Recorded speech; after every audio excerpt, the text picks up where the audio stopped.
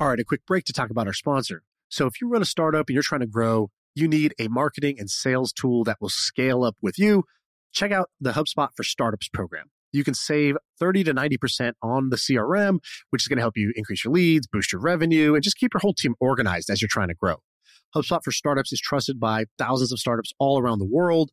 And you should go check out if you're eligible to join the HubSpot for Startups program and take your growth to the next level. Visit HubSpot.com/startups.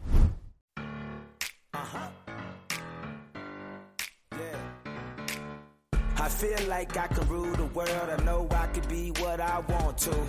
I put my all in it like no days off. On the road, let's travel, never looking back. All right, Jason, how are you? Great. So Jason's here on My First Million. We're going to talk about ideas and stuff, and Sean's going to pop in a second. But I heard you might be moving here to Austin. Is that true? It's definitely being considered. I'll just tell you just straight up my thinking on it. I spent 30 years in New York and, was amazing. 20 years in Brooklyn, just over 10 years in Manhattan. And then I moved to LA for 10 years and spent 10 years with my wife there. I got married, started a family, and then spent the last 6 years here in the Valley because I wanted to see if I could become the best angel investor of all time, which was like sort of a goal, or one of the best, right? And so I moved up here for the deal flow, and I started the accelerator, put 20 companies through the accelerator, 7 companies at a time. So 140 have gone through it in the last 5 years or so. And it's been wonderful. And then the pandemic hit. No founders want to come here anymore. San Francisco was getting more and more expensive. So probably 2 out of 3 startups we were investing in weren't here anymore. A funny thing happened. We didn't want to stop doing the accelerator in the pandemic. So we moved the class online. When we moved it online, 2 or 3 times as many people wanted to come to the accelerator. And so that was a very interesting moment of reflection for me.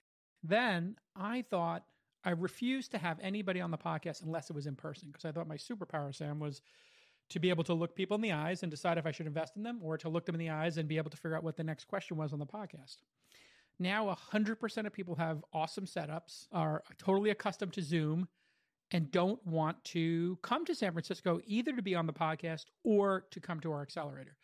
I have been investigating potentially moving to Austin. Well, I heard a funny story, and I thought it was baller. I don't want you to be embarrassed. Okay, here we go. You were talking to someone, and he's like, yeah, I'm looking for a house here. And someone's like, well, if I see something, I'll send it to you. What's your budget? And you said something like, oh, there is no budget. Well, I mean, relatively speaking, the houses in San Francisco, they're not, and the wider peninsula, they're not comparable in price, right? I mean, in San Francisco, everything's $1,500 to $2,500 a square foot. In Austin, it's $600 to $1,000, right? I thought it was a baller move. Everyone says like this and that. And then the person who told me a story, he just said it in such a good way. He goes, oh, there is no budget. Anything I want. And I was like, that's a baller answer. That's a great answer. And I just thought it was cool. Oh, there you go. Yeah. I've just been researching, I've been to South by a bunch of times since like the late 90s. I went to the second South by Southwest Interactive before they even had before they were even using the convention center. I don't think the convention center was built. It was just all at whatever that weird hotel was on 6th Street is where they used to host it. And there'd be 50 people, per talk. And maybe there were 200 people there for South by Southwest Interactive in 99, 2000 time period. It was very small. And so I love the town. And yeah, I would be up for the adventure, possibly. I'm looking at it. I'm investigating it. And we'll see what happens. So, Jason, you started a media company how long ago was that?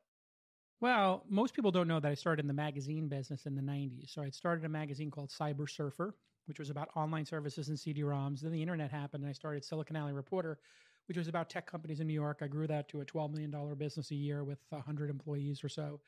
And then the dot-com crash happened. I lost everything, sold that company for a couple of years' salary to Dow Jones, which then bought me out of my contract after 2 weeks, which is very weird.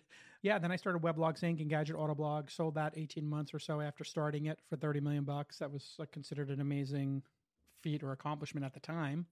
Then started Mahalo, which became Inside, and started angel investing as a Sequoia Scout, and it all started going in that sort of certain direction. And really, as a journalist and a publisher, you ask questions and you try to get to truth, or at least you used to. Now we could talk about late stage journalism, but back in the day, original journalism, you were supposed to be independent, and just ask really honest, fair questions, get the answer, double check that your facts were correct, and publish a story and not put a link baiting headline on it.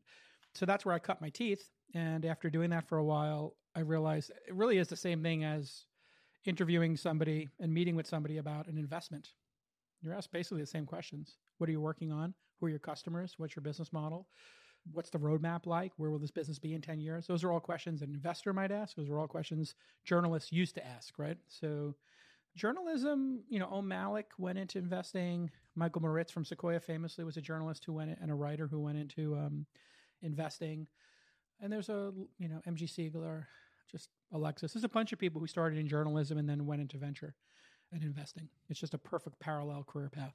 And before we get into talking about, I want to ask you about Robinhood. I want to ask you about some startup ideas. And Sean has a question about this list that you used to make. But last question before we get into all that, you're a gambler. Oh, yeah. Do you think over the last 10 years, have you lost or won gambling? Probably net even, with losses in the beginning and then wins and losses later on. Over time, I went from playing very low stakes. And so the first 5 years of my career, probably the total amount bet would be what would be the equivalent of what's on the table now. So it's, I used to play in $1, $2 games, and now I play in $100, $200 games. So it's 100x, right? Literally, in terms of no limit hold'em in the blind. So I think it's sort of like the new golf. So instead of having a golf club membership, I play poker. And I think it's how I became besties with a large number of high profile people, and it's worked out well. What is the biggest hand you've been part of? That's a great question. I've been in some six-figure hands a couple of times in my life. The worst that ever happened to me was I was playing in Los Angeles in a game, and I lost 7 hands in which I was the favorite, clear favorite, like 60, 70, 80% favorite in 6 of them. And then in one, I was even, almost like 51-49. And to lose 7 in a row where you are the, favorite, even if it was just 50-50, you can do the odds of that, 50-50, 25, 12, 6, 3, 1.5, whatever basis points, 0.6 basis points. It's like 1 out of 300 games that would have to happen or something. And I lost like 70 grand that night, and it was infuriating. And then I came back the next night and won 170 grand. So I had this incredible swing. So 175, it's pretty big. I stopped playing in those big games because I didn't like the way it felt to me to either win or lose. And I felt like I was getting close to an addiction that was unhealthy. And so I kind of pumped the brakes on it. I was invited to all those Molly games, if you remember those. And at that time I was playing in $1, $2, $5, $5, $10 games. And Molly would text me and call me and say like, oh, Leo's here. Oh, this famous person's here. They want to see you. And I was like, they want to see me lose 50 grand. Like, no, thanks. So I passed on going to all those games, and I just played in the smaller $500 buying games, $1,000 buying games. And I do it for the social. It really is not going to be any comparable amount of money that I would make in startup investing. Therefore, I would rather get the rush of gambling through startups and investing in them than in poker, because I feel like I'm better at startups than poker. I mean, I know I am. I'm top 5 angel investor of all time. And in poker, I'm not even in the top 5 million or whatever, in all likelihood. All right. Well, Sean is back here. Apparently he had some technical difficulties. He had to join on his phone. Sean, you there? Yeah, I'm here. I don't know if you guys can hear me all right, but Jason, as soon as you joined, my internet died, but I said, no, I will not miss the pod that everybody's been waiting for. Jason, I don't know if you've heard this, but there's a great tweet that was about our podcasts. And it said, my 2 favorite podcasts this year. It goes, My First Million, which is millionaires talking millionaire shit, and All In, billionaires talking billionaire shit. And I was like, that's the perfect description of Just our podcast. To be clear, I'm not a billionaire. Yeah, but nobody's really a billionaire. I'm working on it.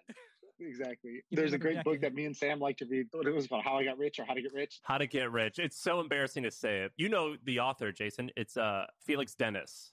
You know Felix Dennis?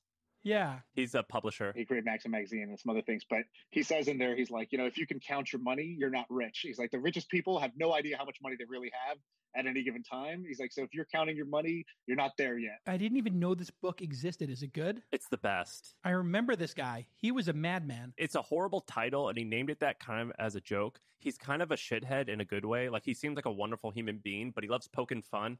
But his writing is rhythmic and beautiful. I got to check it out. I mean, people said that about the title of my book, because I put like exactly, what I turned into what on the cover of the book. He's really good, and he was a poet. He wrote books and a businessman. Very eclectic person. No, there's no audio version of this. Correct. I guess he wrote it in 2009 before the audio revolution. I just added the paper. He died soon after. It adds to the allure a little bit. But can I ask you about Robinhood? So Robinhood went down last week. Everyone knows what's going on. Well, it didn't go down. The situation went down. Oh, the situation went down. I thought you meant the service went down. I was like, I didn't hear about that. Are you an angel investor in Robinhood? I'm an angel investor, yeah. I met them before. It's a pretty funny story. And I met them before they launched the product in a bar.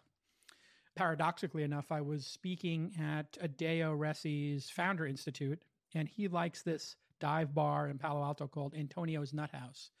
And he asked me to go there. And Adeo's roommate in college was a guy named Elon, who had a rocket ship company and electric car company. And he's like, meet me over here. Elon's going to come over for a drink. So the three of us are having a drink there. And Vlad and his partner came up and said, hey, you're Jason Calacanis and you're Elon Musk. And he said, yeah. And I said, tell me about your startup. And Vlad goes, how do you know I have a startup? I said, you recognize me. We're in Palo Alto. Like, what? I mean, it's not going to be a script. I mean, we're not at the Chateau Marmont. I'm not Steven Spielberg. So go ahead and give me the pitch. And he said, well, my idea is I'm a quant. And I said, what's a quant? And he said, you don't know what a quant is? Quantitative analysis? I said, I kind of know, but explain to me what you do. And he's like, well, we try to make algorithms. And I was like, don't tell me this is another thing where you're making an algorithm and then selling access to the algorithm instead of just printing money. He's like, no, that would be stupid. If we had the algorithm, we just use it. He said, we're going to get millennials to trade stocks. And I said, millennials are kind of, from what I understand and I've read, they're commitment phobic, right? And he's like, yeah. So they're living with their parents, trying to pay off college debt, and you want them to buy stocks.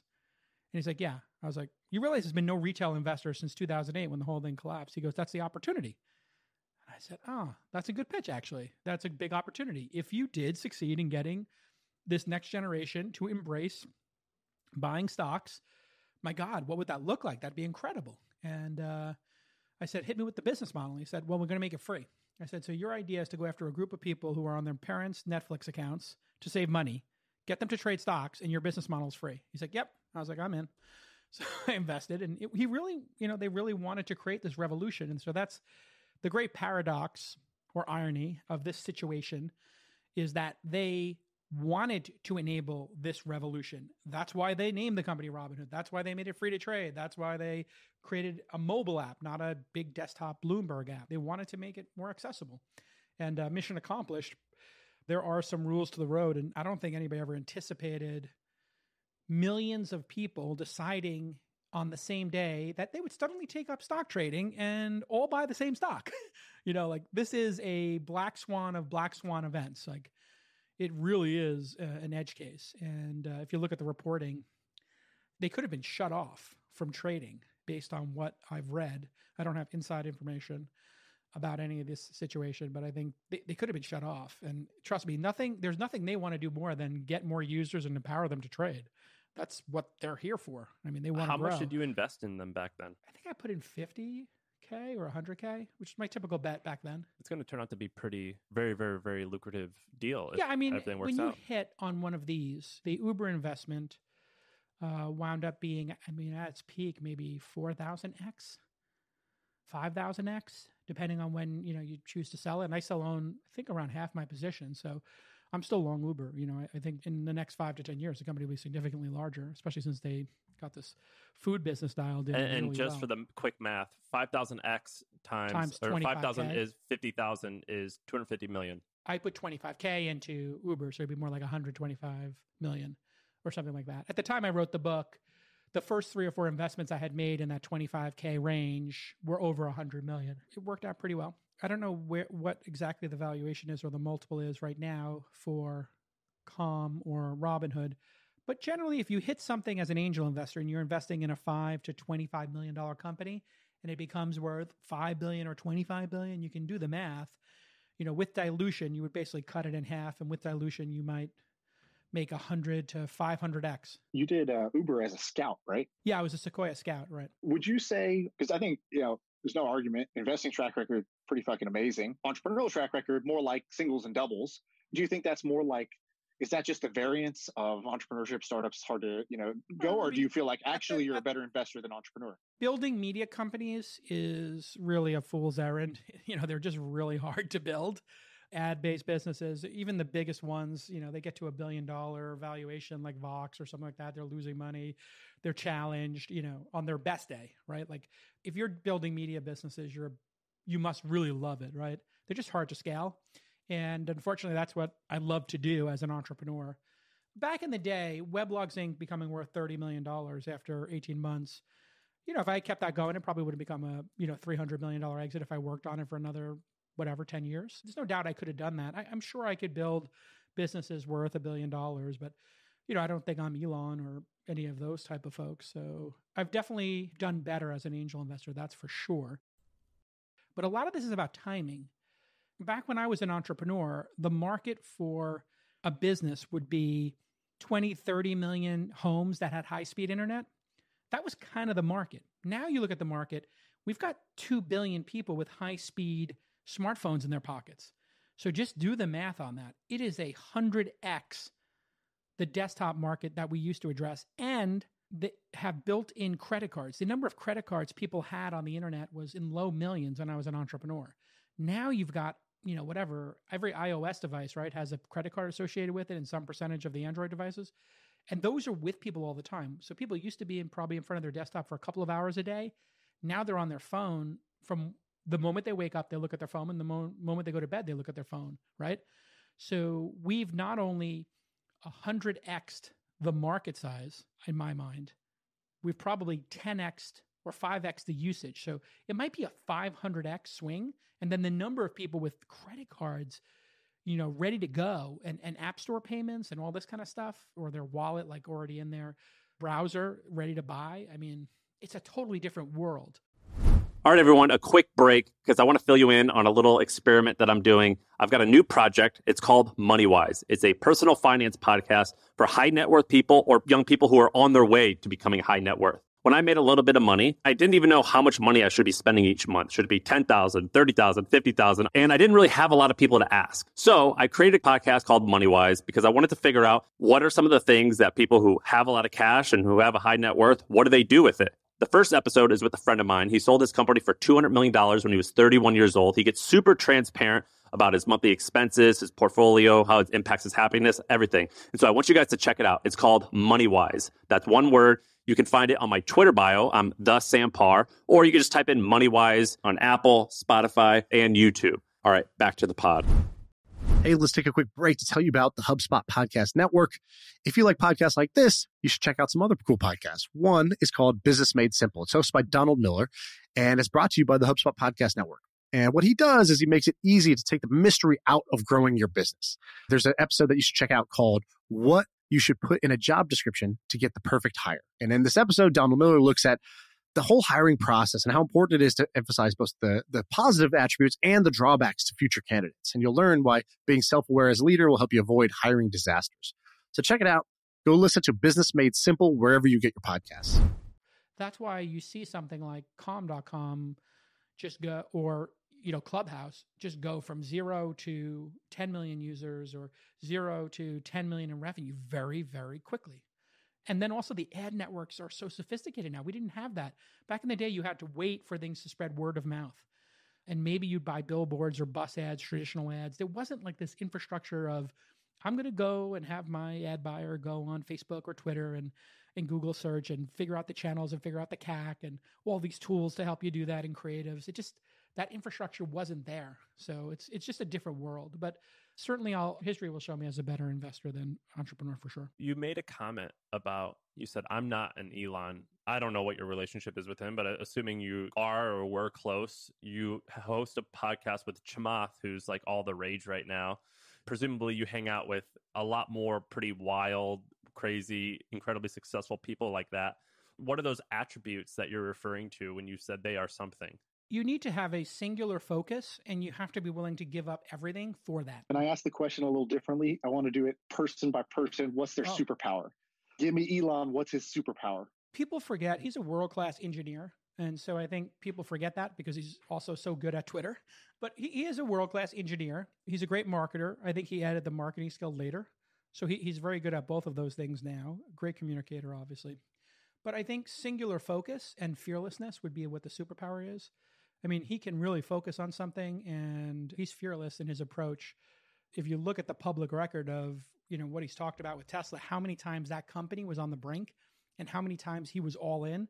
I'm not saying like all in, like he was going to lose half his money. Like he had already lost all of his money into those businesses, and he was hanging on based upon, according to what he said publicly, a loan in the financial crisis during the Tesla dark days. That's his superpower. Chamath, he's really smart. Just a really smart analyst and strategist, also hardworking and, increasingly becoming a great communicator, as you can see. What about you? What's your superpower? I think I am incredibly good at figuring out who's going to be a winner in life. And then I'm extremely good at being an advocate and friend for people. Probably on the margins, good at media, hosting a podcast, writing, etc. But I'm probably best as a mentor, friend, supporter of people and helping them work through stuff. I mean, I think that's why I probably have a lot of really close friends. And I think why the All In podcast actually works is because I have a deep personal relationship with Chamath and Sachs, increasingly Freeberg. But to be honest, I was much deeper friends with David Sachs and Chamath. But being close friends is, I think, what makes that podcast, what has made that podcast in 19 episodes become the number one tech podcast. And this morning, somebody texted me and they're like, do you know you're the number 11 podcast? I'm like, no, we're the number one podcast in tech. And he said, no, you're number 11 overall. And I was like, what? And so, yeah, in iTunes, apparently we're number 11 today overall, which is really mind-blowing when you think about it. I actually want to hear the answer to a question Sean had about this list. So an idea that we've discussed a lot on this podcast is lists. So there's many examples of this. One example is a little bit different, but the JD Power Award, JD Power? Sure. Yeah. Another one is Gartner. Like these businesses that are based on this idea of we are an authority and we're going to name what's best. Consumer Reports. Yeah. Wirecutter, 30 under 30, Midas Touch List, all this stuff. Yeah. Well, you did something similar. You want to take it, Sean? Yeah. Well, basically, all right. So the context here is a lot of our audience is people who are about to do their first startup, or a lot of them are college students. There is, of course, people who are more established, but for a lot of people, they love the ideas we bring up where you needed nothing. It's like I call it the cake batter startups, where it's just add hustle. You didn't need to be a programmer. You didn't need to be a brilliant engineer. You didn't need tons of money to get started.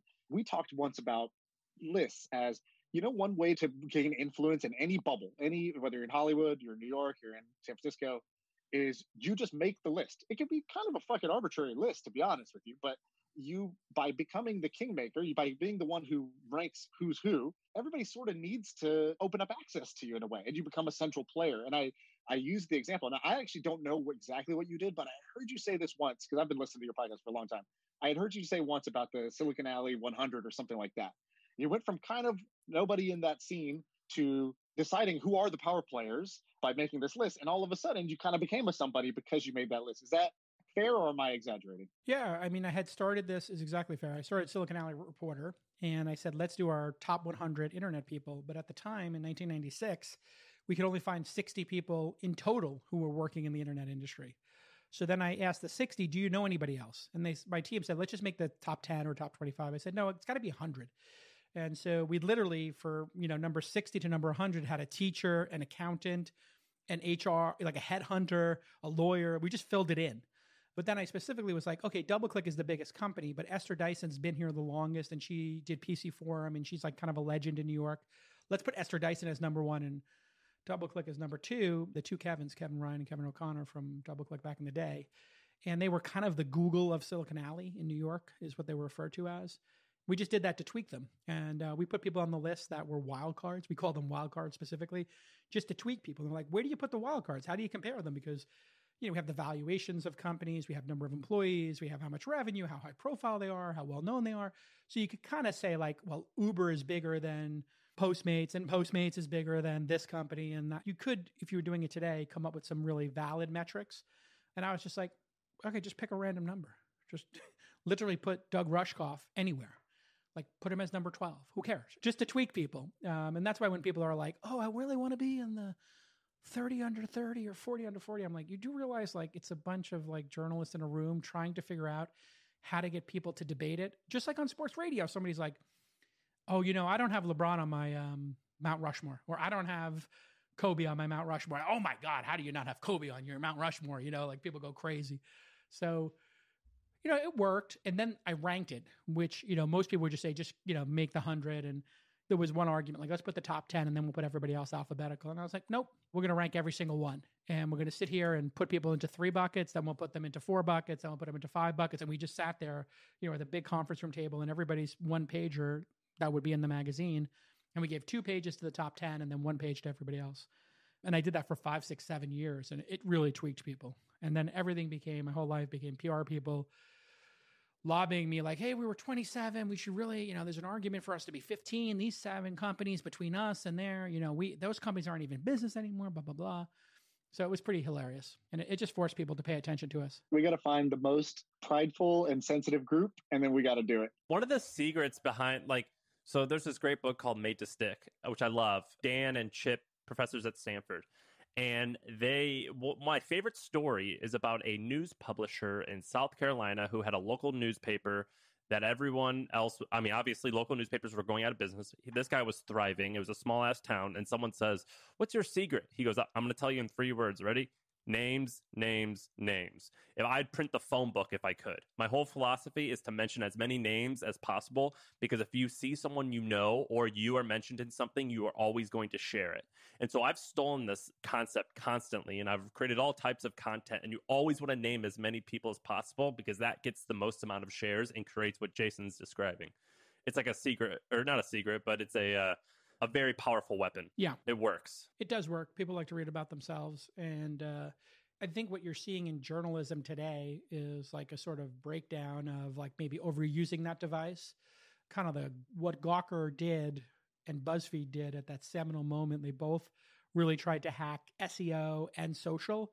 And it was much easier to do what they called process journalism, which, TechCrunch dabbled in as well, which is you get a tip to your tip line, you just print it. And then you say, is this true? And it was like, that really is what TechCrunch was doing and Gawker were doing in the early days. So much so that in order to get them off the scent of what I was doing with Mahalo, I had bought the domain name Kokua as well, which means to help or to guide in the Hawaiian language. So it's sort of aloha, mahalo, kokua are the 3 important words. I was able to get 2 of the 3. And we emailed them from fake Yahoo accounts and said, I just interviewed with Jason Calacanis. He talked about himself for 56 minutes of the hour. And then he asked me about myself for 4 minutes. He's doing a podcast network in New York, LA, and San Francisco. He's building studios that are street level. And Gawker printed it verbatim. They got it from multiple sources when we sent it to him from one fake Yahoo account. And then I published that Yahoo email. We basically proved how easy it was to sort of spoof them and how low their bar was.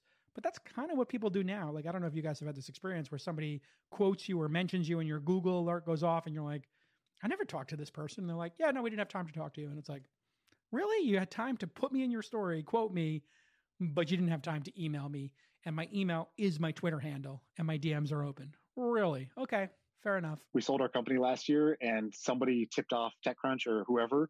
And they published that, hey, we got bought. And they said we got bought for 25 million. And it was actually a little less than that. And so they reached out to Twitch or Amazon for comment, and they were like, they don't comment. So they didn't say anything. And then they asked me, and I was like, hey, if you were lazy enough or you just printed this wrong number that's higher than the real number, I'm also not going to correct you. I'm not going to get myself in trouble by like giving you the real number. But like, man, these guys will just print anything. That's crazy. Well, what's crazy is that with Sean's deal, and I'm not saying it was greater or lower, whatever, that's irrelevant. But the headline said a rumored this. And then when it's linked to a reference, it'll say Sean's company, which sold for, it like becomes a rumor and then a fact.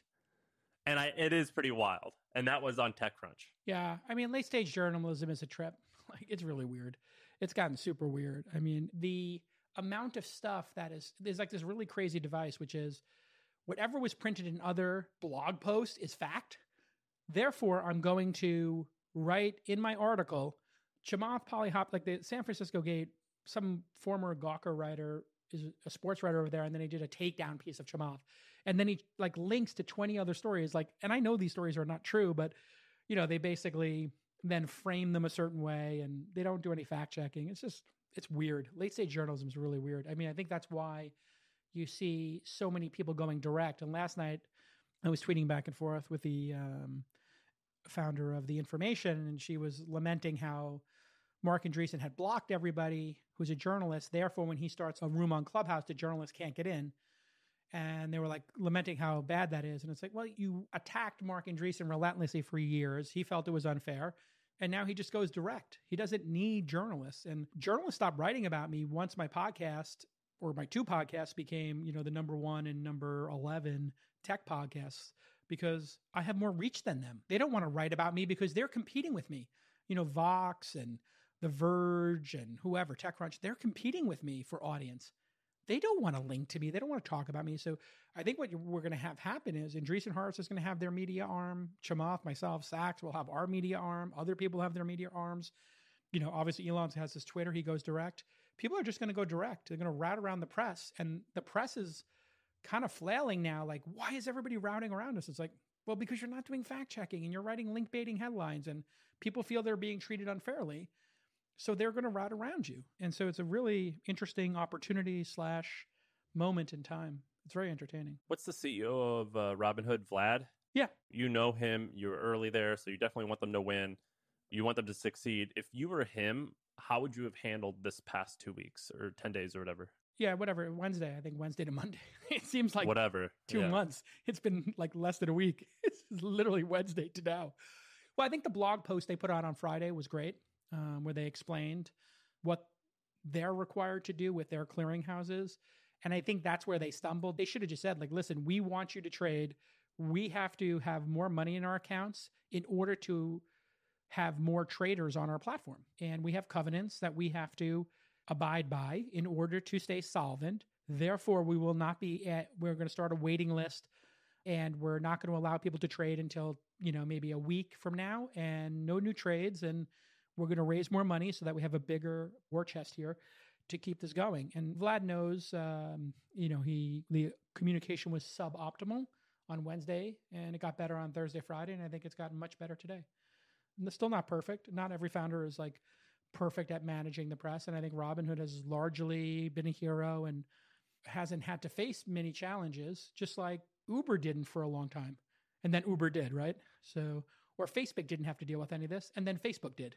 You'll see this pattern where a startup hits scale and then things are so big that when they bump into something or they trip and fall, it can leave a dent. It can leave some collateral damage and the stakes get higher. Obviously, Airbnb had that when everybody was like, oh yeah, somebody's going to throw a party in some Airbnb and trash the place. And sure enough, I don't know if you remember that seminal moment when there was a meth party in somebody's apartment. They went through all her pictures and desecrated her apartment. It was horrible. And it was like, you really rented your apartment with all your stuff in it to somebody? And like 20 meth heads came and destroyed the place. And they wound up compensating the woman. And people now are like, oh, hotel rooms get trashed by rock stars. And there's drug parties and, Holiday Inns on Sunset Boulevard.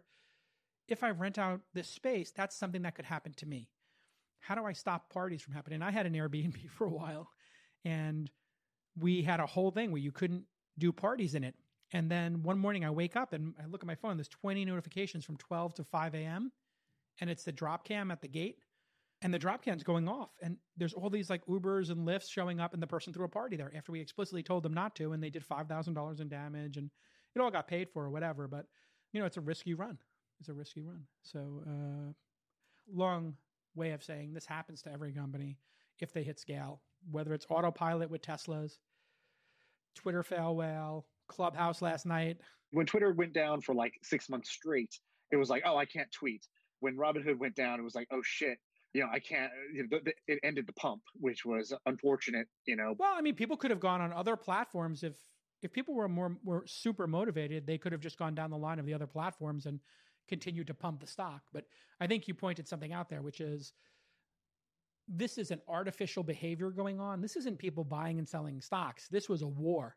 And so people were trying to figure out how to hack the system essentially on both sides of the trade. And I actually feel bad for GameStop. Like, what happens to GameStop, their employees and existing shareholders when this thing is getting whipped around like this? They paid off like $400 million of debt. And so did AMC. Well, they haven't raised any money, right?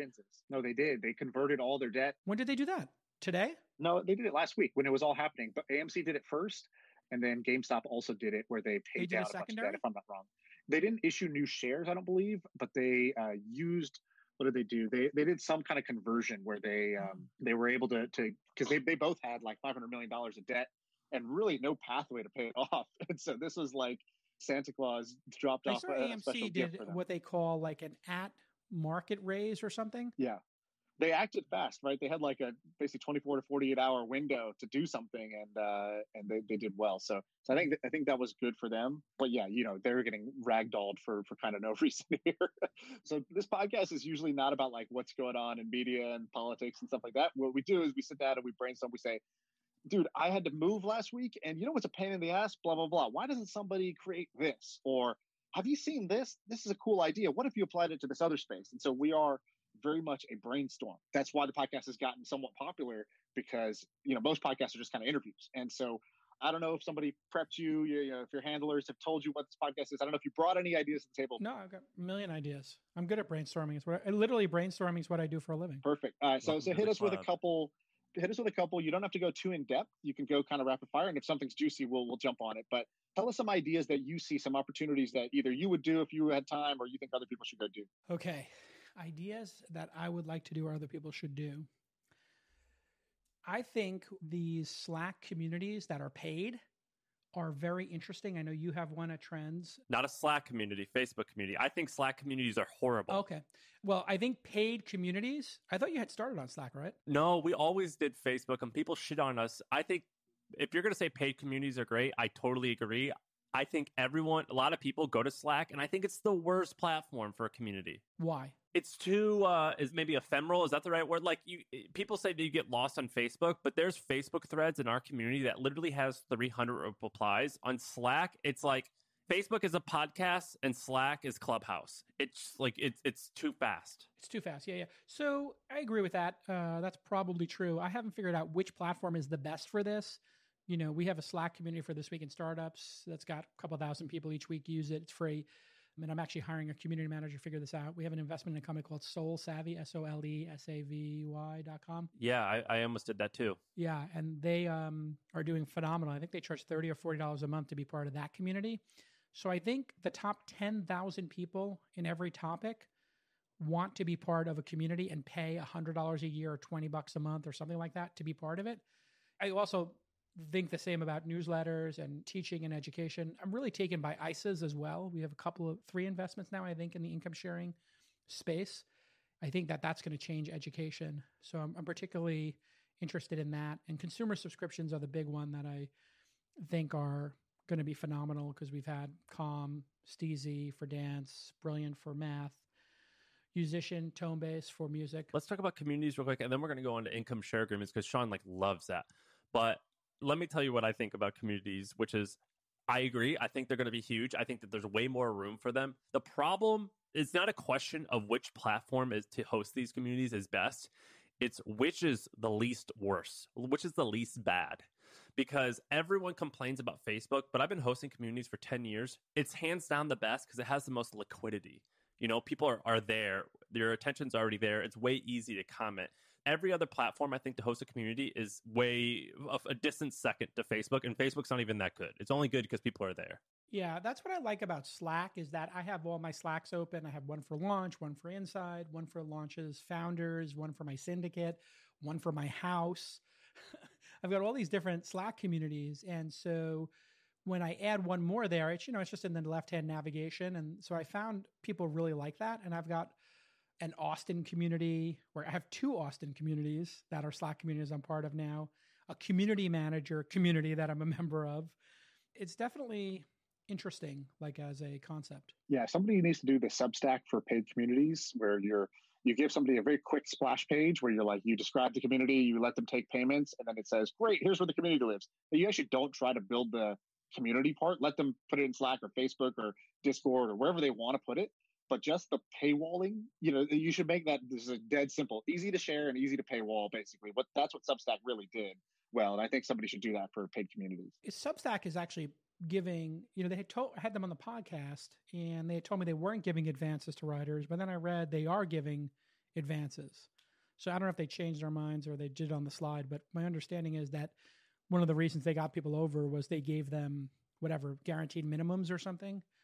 which is pretty smart, I think, actually. Sean, by the way, Substack, I'm actually not terribly bullish on it all. Why? The fee's way too high. I think the fe's way too high. What is the fee? And 10%, 20%? Yeah, 10%. 10%. I think if you're under 100K, who cares? But if you get to $1 million, giving them 100,000 for MailChimp software and Stripe makes no sense.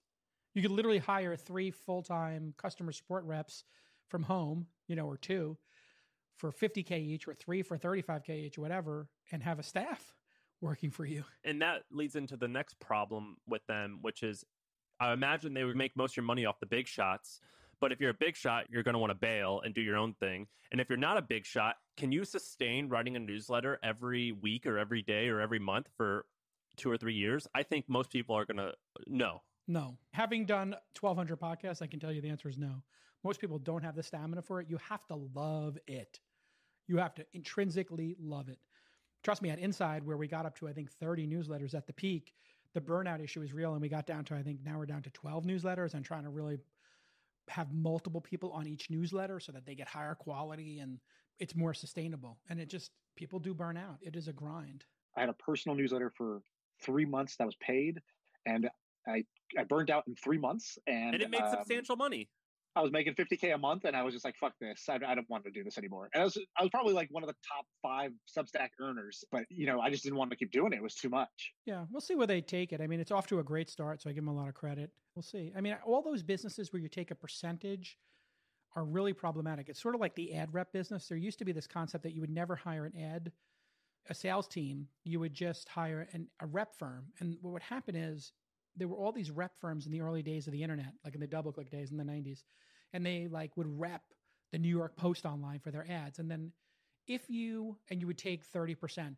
If you succeeded and made your client successful, they would look and say, okay, you made us $3 million. You took $900K. We could hire 5 salespeople for $100K each and give them $500K in commissions at plan. Why are we doing this with you? And so your reward for succeeding was losing your best customers. The reward for Patreon succeeding is they lose that customer to a Stripe or Ghost, or, there's all these like tools that charge you a flat rate to do subscriptions. So you had someone like Sam Harris, who is the largest person by far on Patreon, from what I understand.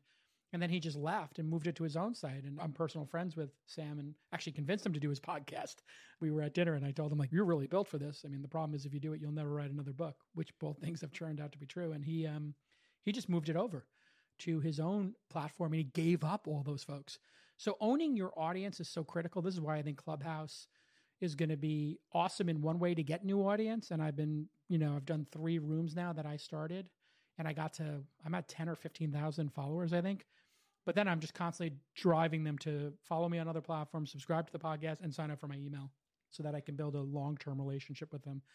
And then Capiche.fm, which Austin, I think, is got his own version of Clubhouse. It's slightly different, but it's very different. But you get to own your email addresses and phone numbers of your followers in your group. And that's going to be the big win, is like, imagine if you owned all the members of your Clubhouse, right? Like, you guys own the members of your Facebook in a weird way. Even though Facebook doesn't give you access to it, you actually have their contact information in order to add them, right? You can't get into it unless you add them. What industries interest you about the income share agreement? Interest sharing agreements are very powerful because they shift the burden of getting a benefit from the education to the person providing the education as opposed to the student.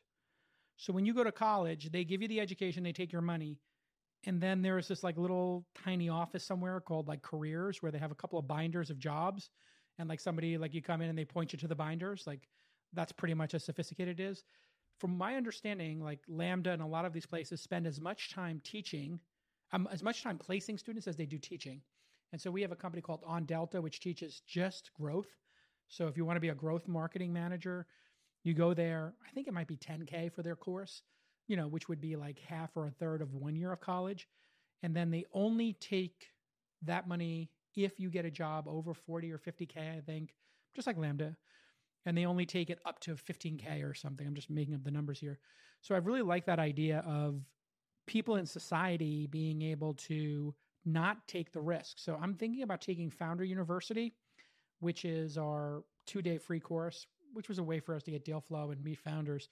and making it like a 12-week course. I'm trying to hire somebody to run that for me, and then charging $12,000 or $6,000, but making it nicer. So, hey, if you pay us, great. If you want to pay for it up front, or we don't need to make that money, but if you do get a job as a founder, sure, great, pay us back. Because so many people want us to create that product, but I don't have the time for it. But if you have a budget, then you could actually hire a sustainable staff, right? And, education has to change. I don't know. What do you like about it, John? Well, I invested in Lambda School, and it was because early on I was like, oh shit, the incentives are aligned. Now the school has to get you a high paying job, which is the reason people go to school. So I think that was just obvious to me. And even though at the time they had 80 students total ever lifetime, it was pretty clear that the completion rates were super high. The placement rate were super high, like orders of magnitude above what MOOCs did, and even like the success rates of colleges. And so that I liked. And then I was like, okay, this is great, but it's not winner take all. And so I just invested in like a Lambda for Brazil and like a Lambda I'm just investing in a whole bunch of that because that same model just seems to work. Like Awari, which is 100%. Lambda School for Brazil, and they're crushing it. Lambda's never going to go and figure out how to like hit the Portuguese speaking market well and do it better than somebody who's there who just took Lambda and said, I can do Lambda better than you can do Brazil. And so I just like that model, and I think I'm going to make a bunch of money investing in those. And I think that fundamentally it makes more sense to me because I went to Duke. I paid a shitload of money for that. It's exactly what you're talking about. Like nobody there ever even talked about getting a job. I was pre-med, and they didn't even ever say like, by the way, here's what a doctor does, or you want to meet a doctor? Sean, you were pre-med at Duke? That's hilarious. I did not know that. I took the MCATs and everything. I was ready to go. Oh my gosh. Before I signed up for a 10-year like kind of post-college commitment, I had this crazy idea for this sushi restaurant. I was like, I'm going to do that instead. Luckily, I was saved by sushi, right? But the point is, like, when I went there, what was cool was the stamp. Like, oh, it's kind of just like the filter. It's like, if you're smart enough to get into Duke, I think you're pretty smart. Everything thereafter, the education itself and the way they help you with your career is like god awful. That's why I was like, all right, I'm going to make this my mission. I'm going to start a university someday. And so that's been a personal mission of mine since then. So that's why I like ISAs, because I think it's a tool to create a university that actually makes sense in the modern world. There's a bunch of platforms now too that are becoming like the Amazon Web Services of the space, like Meritas. And what they're going to do is, just like you don't have to rack servers anymore when you start your startup. Imagine you start a course and you're like, how do I get this infrastructure? How do I do the legal work? How do I collect the money? How do I enforce these and make sure they're fair or whatever?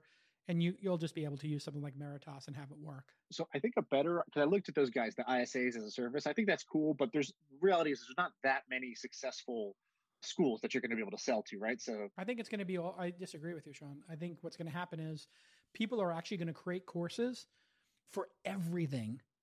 And then they're either going to fall into like a teachable, very affordable $500 to $2,000, or they're going to be so long and intense that they're going to go with ISAs, and they're going to need somebody to just do that back end for them. I think Lambda actually uses Meritas, and On Delta I think uses Meritas as well, because why bother, administrating all this stuff if somebody's just better at it? Like, it would be like me doing what Assure Fund Management does for our SPVs. Like, do I really want to be in the business of like doing the legal paperwork and filings and collecting the wires, or would I rather just give every time we do one of these $12K in fees to Assure Fund Management and be done with it, right? It's a much better life. I think the better model is the clear bank for ISAs. So the biggest problem all these guys have is cash flow, right? You sell an ISA, but you're not going to get paid till they have to get educated for a year or two, and then they have to get a job. Who are doing that. There are people who are setting up like $100 million funds just to give it to whoever, right? Because they're going to get a decent rate of return, and it will probably be uncorrelated with the stock market. And, you're not going to make a profit off of treasury bills or bonds, right? So these will be higher, 7-8%. I don't know. You got to be careful with the clear bank kind of stuff, because a lot of those places will be like, it's an 8K fee. And then I'm like, well, what's the annual interest rate? And they're like, we don't have interest. And it's like, okay, if the 8K fee on 200K is 4%, and it's every 60 days, and it's 4% times 6, but it's compounding. So what does that actually equal? Like 35% or something? Like, it's like double credit card rates when you annualize it. So you have to be very careful. You might be leaving a lot of money on the table. So paid communities. ISA is big. Yeah. What else? I think travel is going to have, just talking about the pandemic, I believe travel is going to be a huge revolution. Anything specifically? It's hard to know which aspect will be the biggest, but there's going to be like, there's the YOLO travel kind of situation, but then there's this nomadic lifestyle. And I think one of the unlocks people had was from the pause, everybody paused and said, do I need to be here? Are my kids doing good in school or is it babysitting, right? Like you basically evaluate everything. Do I love this job? Do I love what I do? Do I love my spouse? Do I love this life? Like there's a lot of divorces, a lot of people leaving cities, divorcing cities, a lot of people divorcing schools and saying, you know what, my kid's in this school, but they're not actually doing great. And I tried something else and it's better. And so I think all of that actually, so I would put education in that as well. And I think that now that people have seen from remote school that the education portion of the 6 hours of the day is like 2 hours. And then 2 hours is probably socialization and 2 hours is probably electives and gym and or babysitting, I guess is, you know, how one parent told me, like, I never realized how much of my child's day was babysitting versus learning, because I sit with them for an hour and a half a day and I get through all the learning. And then the learning is typically, here's 10 minutes of an explanation, go work on your own for 40 minutes. Here's 10 minutes, work for 40 minutes. Here's 10 minutes, work for 30 minutes, because you have 20 people in a classroom. And I think that's going to change. Micro schools, distance learning, all this stuff is on the table now.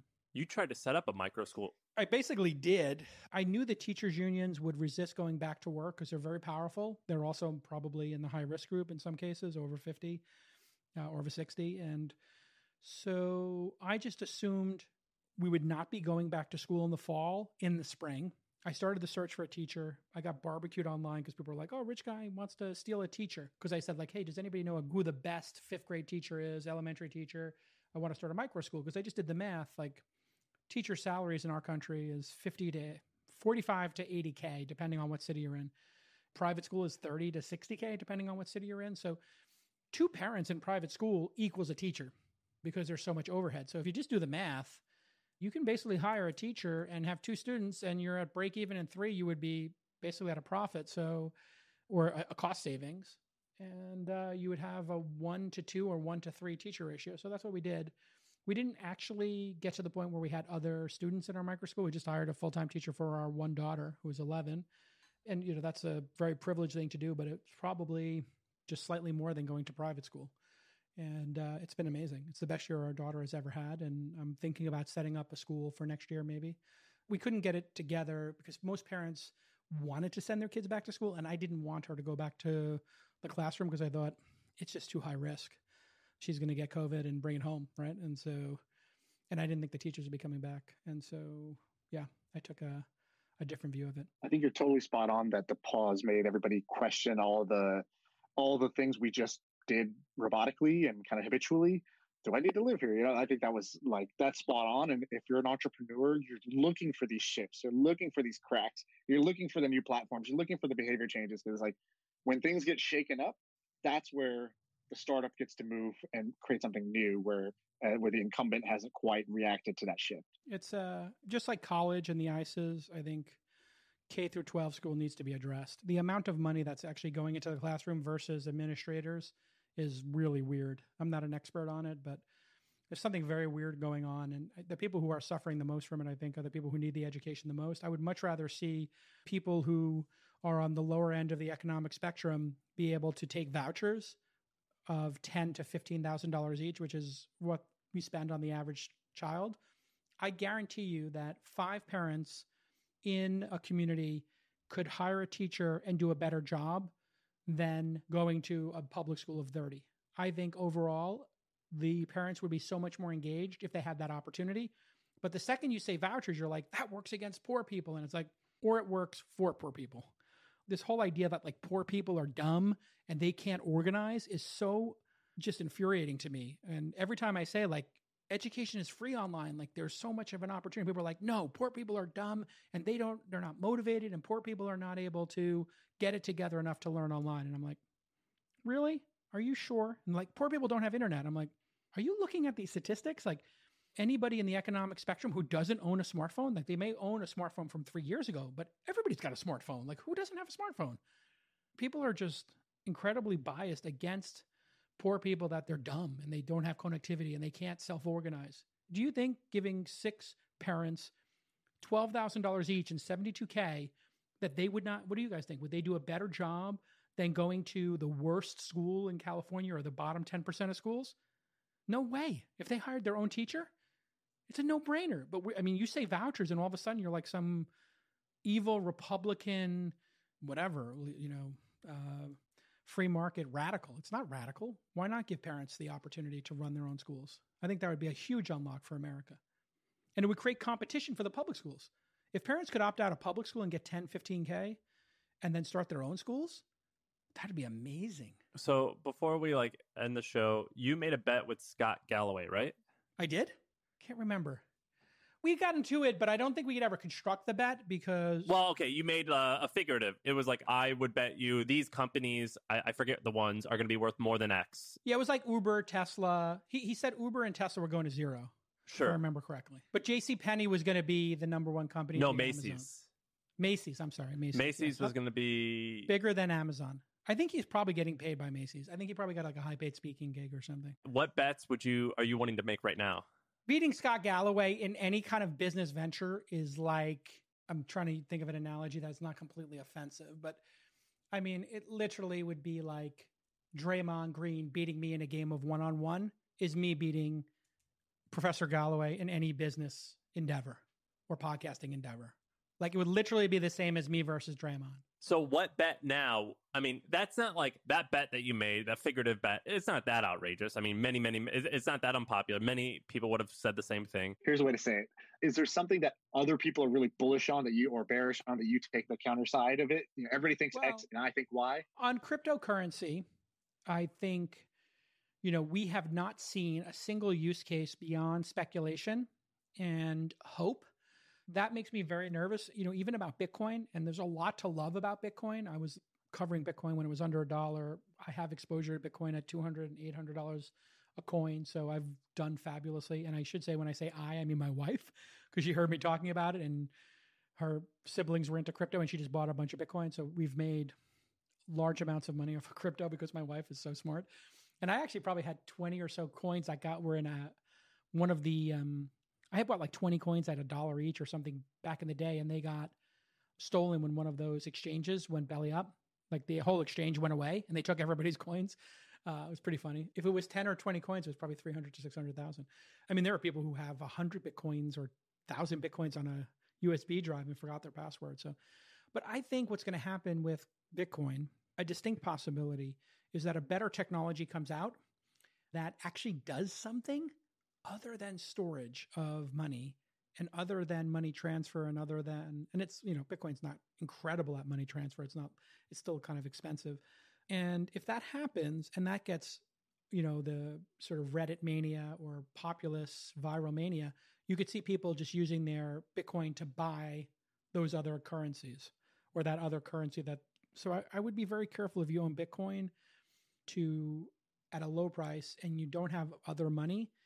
Like take some profit and buy a house if you don't own a house. I met people at the height of the last crypto bubble, which I think was 3 Christmases ago, and it was $20K. And I just said on stage, listen, if you bought this shit for $100 and you're worth $5 million right now, just sell $1 million and buy your condo. Sell $2 million and buy a house, and then let the other $3 million ride. I get being a gambler, but you have to pair your positions and get some diversification at some point. So I think people being bullish I still think Bitcoin 0 or Bitcoin under 1,000 is a distinct possibility. Now, would that happen overnight? No, I think it would be a slow ride as people realized Ethereum or whatever the next one is the better one, right? And then people are buying XRP in the middle of this SEC investigation, and that's a total fraud. When you read the complaint from the SEC, it's like, oh my God, these guys were trying to buy their way onto exchanges, giving like $1 million in cash, and they were trying to create, according to the claim, they were trying to create accounts that made it look like people were long. So they were trying to find accounts that they owned that were selling XRP to then suddenly flip to being buyers and timing that with being on Coinbase or whatever exchange they were trying to buy their way onto. It was crazy manipulation going on, I think, based on reading. Did you guys read the SEC XRP claim? It's one of the shadiest things that's still just out there, it's still running. It's crazy. They sold, the 2 folks in charge sold $650 million in XRP to people who were buying it specifically to speculate. They've never used it as a utility, ever. The overwhelming majority of those people. They were strictly buying it. And so that makes it an equity. And so that would be like you and I just selling our stock certificates for, my podcast or something on the street to people. That's why we have the SEC. That's why we have rules, is so that people don't get screwed. And these guys were doing, according to the complaint, complete market manipulation and insider trading, basically. I had a friend who a couple of years ago was organizing a hostile takeover of the XRP chain, because basically everybody in crypto knows XRP is just kind of bullshit. He was like, look, there's basically, it was, I think, worth $10 billion at market cap at that time, or maybe a little bit more. It was 20 billion market cap at that time. He went to investors who everybody agreed, like, XRP, there's really no value and no utility, and it's, it's kind of a scam. He raised like $60-70 million to take a giant short position. And in crypto, $60-70 million could do a lot of damage. And then also had a campaign where any XRP holder, so he was going to short it massively, which would cause the price to just tank. And then as it was tanking, he was going to launch a public campaign that says, look, here's all the sort of dumb things that XRP has done and why it is, not a legitimate project. I will give you the opportunity now to trade in your XRP for 10-to-1 ratio to this other coin. And we're not going to do any of those things. And, you can get to a legitimate project at a multiplier if you go now. And if you wait, 2 days, it'll go down to 5-to-1, then it'll go down to 1-to-1. So trade it in now, which would cause what you saw with GameStop, that's what was going to happen. And unfortunately, one of the investors that he was talking to leaked it to the press. They found out about it, and then they were able to massively collateralize against a potential short attack. And they took like $400 million and sold so that they would be able to defend, which was crazy. But it was going to go down. I'm not long crypto, but I do think there's some interesting underlying technology there. It's just really strange that all this money's poured into Bitcoin and other cryptocurrencies, and there really are very few use cases for it. You're saying that, but store of value is a $10 trillion use case, right? Yeah. If you look at the internet, there's more than one killer app on the internet. Crypto was positioned as, this is the new internet. Everything is going to change. And exactly one thing has changed: store of value. That is the only thing that has changed: speculation and store of value. There is nothing else crypto has put a dent in. I mean, during those white paper days with ICOs, people were telling me, like, it's over for Uber and Airbnb. It's all going to be on the blockchain. It's going to be immutable records of each ride, and your coins are going to pay for the ride. But they already have a database at Airbnb. Like, why would a public blockchain be better for that? And they're like, because it's immutable. And I'm like, what does that even mean? Like, you can't change it? Like, is that a benefit? Not changing the database? That's not a benefit. That's a cost. You want a lot of your stuff to be centralized. Yes. Decentralized, it makes no sense. Like, decentralized makes sense if you want to trade the risk of decentralization, which is massive. If you want to trade that risk, in exchange for not having a central overlord, I get it. Like for BitTorrent or for freedom of speech or something, it could make sense. But I still remain very skeptical that no use case really has come out of this aside from speculation and money store, which are valid. That's what I'm short in the world. I'm long startups. I'm really long non-accredited investors participating in private markets. I think that's going to be the big revolution of the next decade. The SEC has been working on accreditation laws, and Republic, Seed Invest, and all these equity crowd financing sites have shown that there's an appetite. And obviously GameStop and Robinhood have shown there's an appetite. And crypto and the ICO craze showed there was an appetite amongst the 96% of Americans who are not accredited to participate. I'm hoping that we can have a test where people can take a test, 20, 30, 40 questions, and show they're sophisticated. They may not be accredited with money in the bank, but they may be sophisticated. In fact, the people who are writing the sophistication laws or the accreditation laws at the SEC, in all likelihood, do not make enough money to be accredited. The average economics professor or MBA professor doesn't make enough money to be accredited every year. Those are amongst the most sophisticated people in the world when it comes to finance. As a user of Seed Invest, it's not there yet. Not there yet? I don't think so. No. We raised money on Seed Invest. I think I'm long crypto. You broke up, Sean, but we got you. You're long crypto, even though there's no use case. And you're short investing in companies that have 1 million use cases and customers. Got it. I raised money on Seed Invest. So you did too, right? We did Seed Invest. Yeah, it worked fine for Inside. I think it's okay. I don't like giving updates. I don't like sharing private information a lot publicly. I guess. Yeah, you shouldn't do it if that's the case. I guess that's not a problem with Seed Invest. It's a problem with just the rules that come along with it. It's not their rules. That's just the SEC. But I think there's still a long way to go. It's going to take time. But I like the idea of people putting $100 in. If you didn't have to do like as much reporting, it'd be better. Like they should basically say, if anybody puts in under $1,000, you don't have to do the reporting or anything. And, you're capped at whatever dollar amount. You're capped at $1 million a year in raising. So you can raise $1,000 from 1,000 people one time a year. So then if you did do something fugazi, for 4 years or 5 years straight, the hole would be 4 or 5 million, as opposed to crypto where you have holes that are billions of dollars, right? No, I'm on board. Well, Jason, thank you. This is awesome. We're going to publish this in a few days, 2 days, I think. We appreciate you coming. We'll have to do it again. We're big fans of the All In podcast. And how many downloads do you have per episode? Do you know?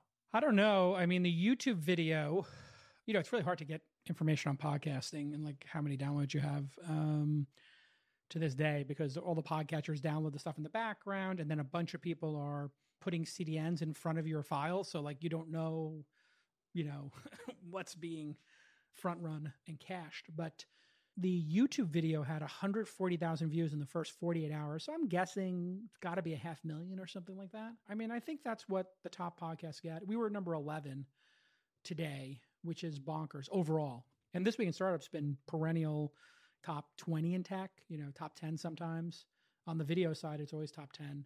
On the audio side, it's typically top 20. I'm looking at your videos now. Now we have a target. You've got a target on your back, and we're gonna see what we can do. Yeah, 177,000 views in 2 days. It is pretty good. That's pretty wild. I mean, in 19 episodes, we became the 11th podcast in the world, I guess. I don't know how accurate iTunes is. I wouldn't look at it that way. I was looking at it like you've been doing it for 10 years. It's a 10-year overnight success. That's very nice of you to say, yes. This Week in Startups was a niche podcast where we only talk about startups. And this is a podcast where we talk about Trump, the stock market, censorship, and whatever the top 5 topics in the world are.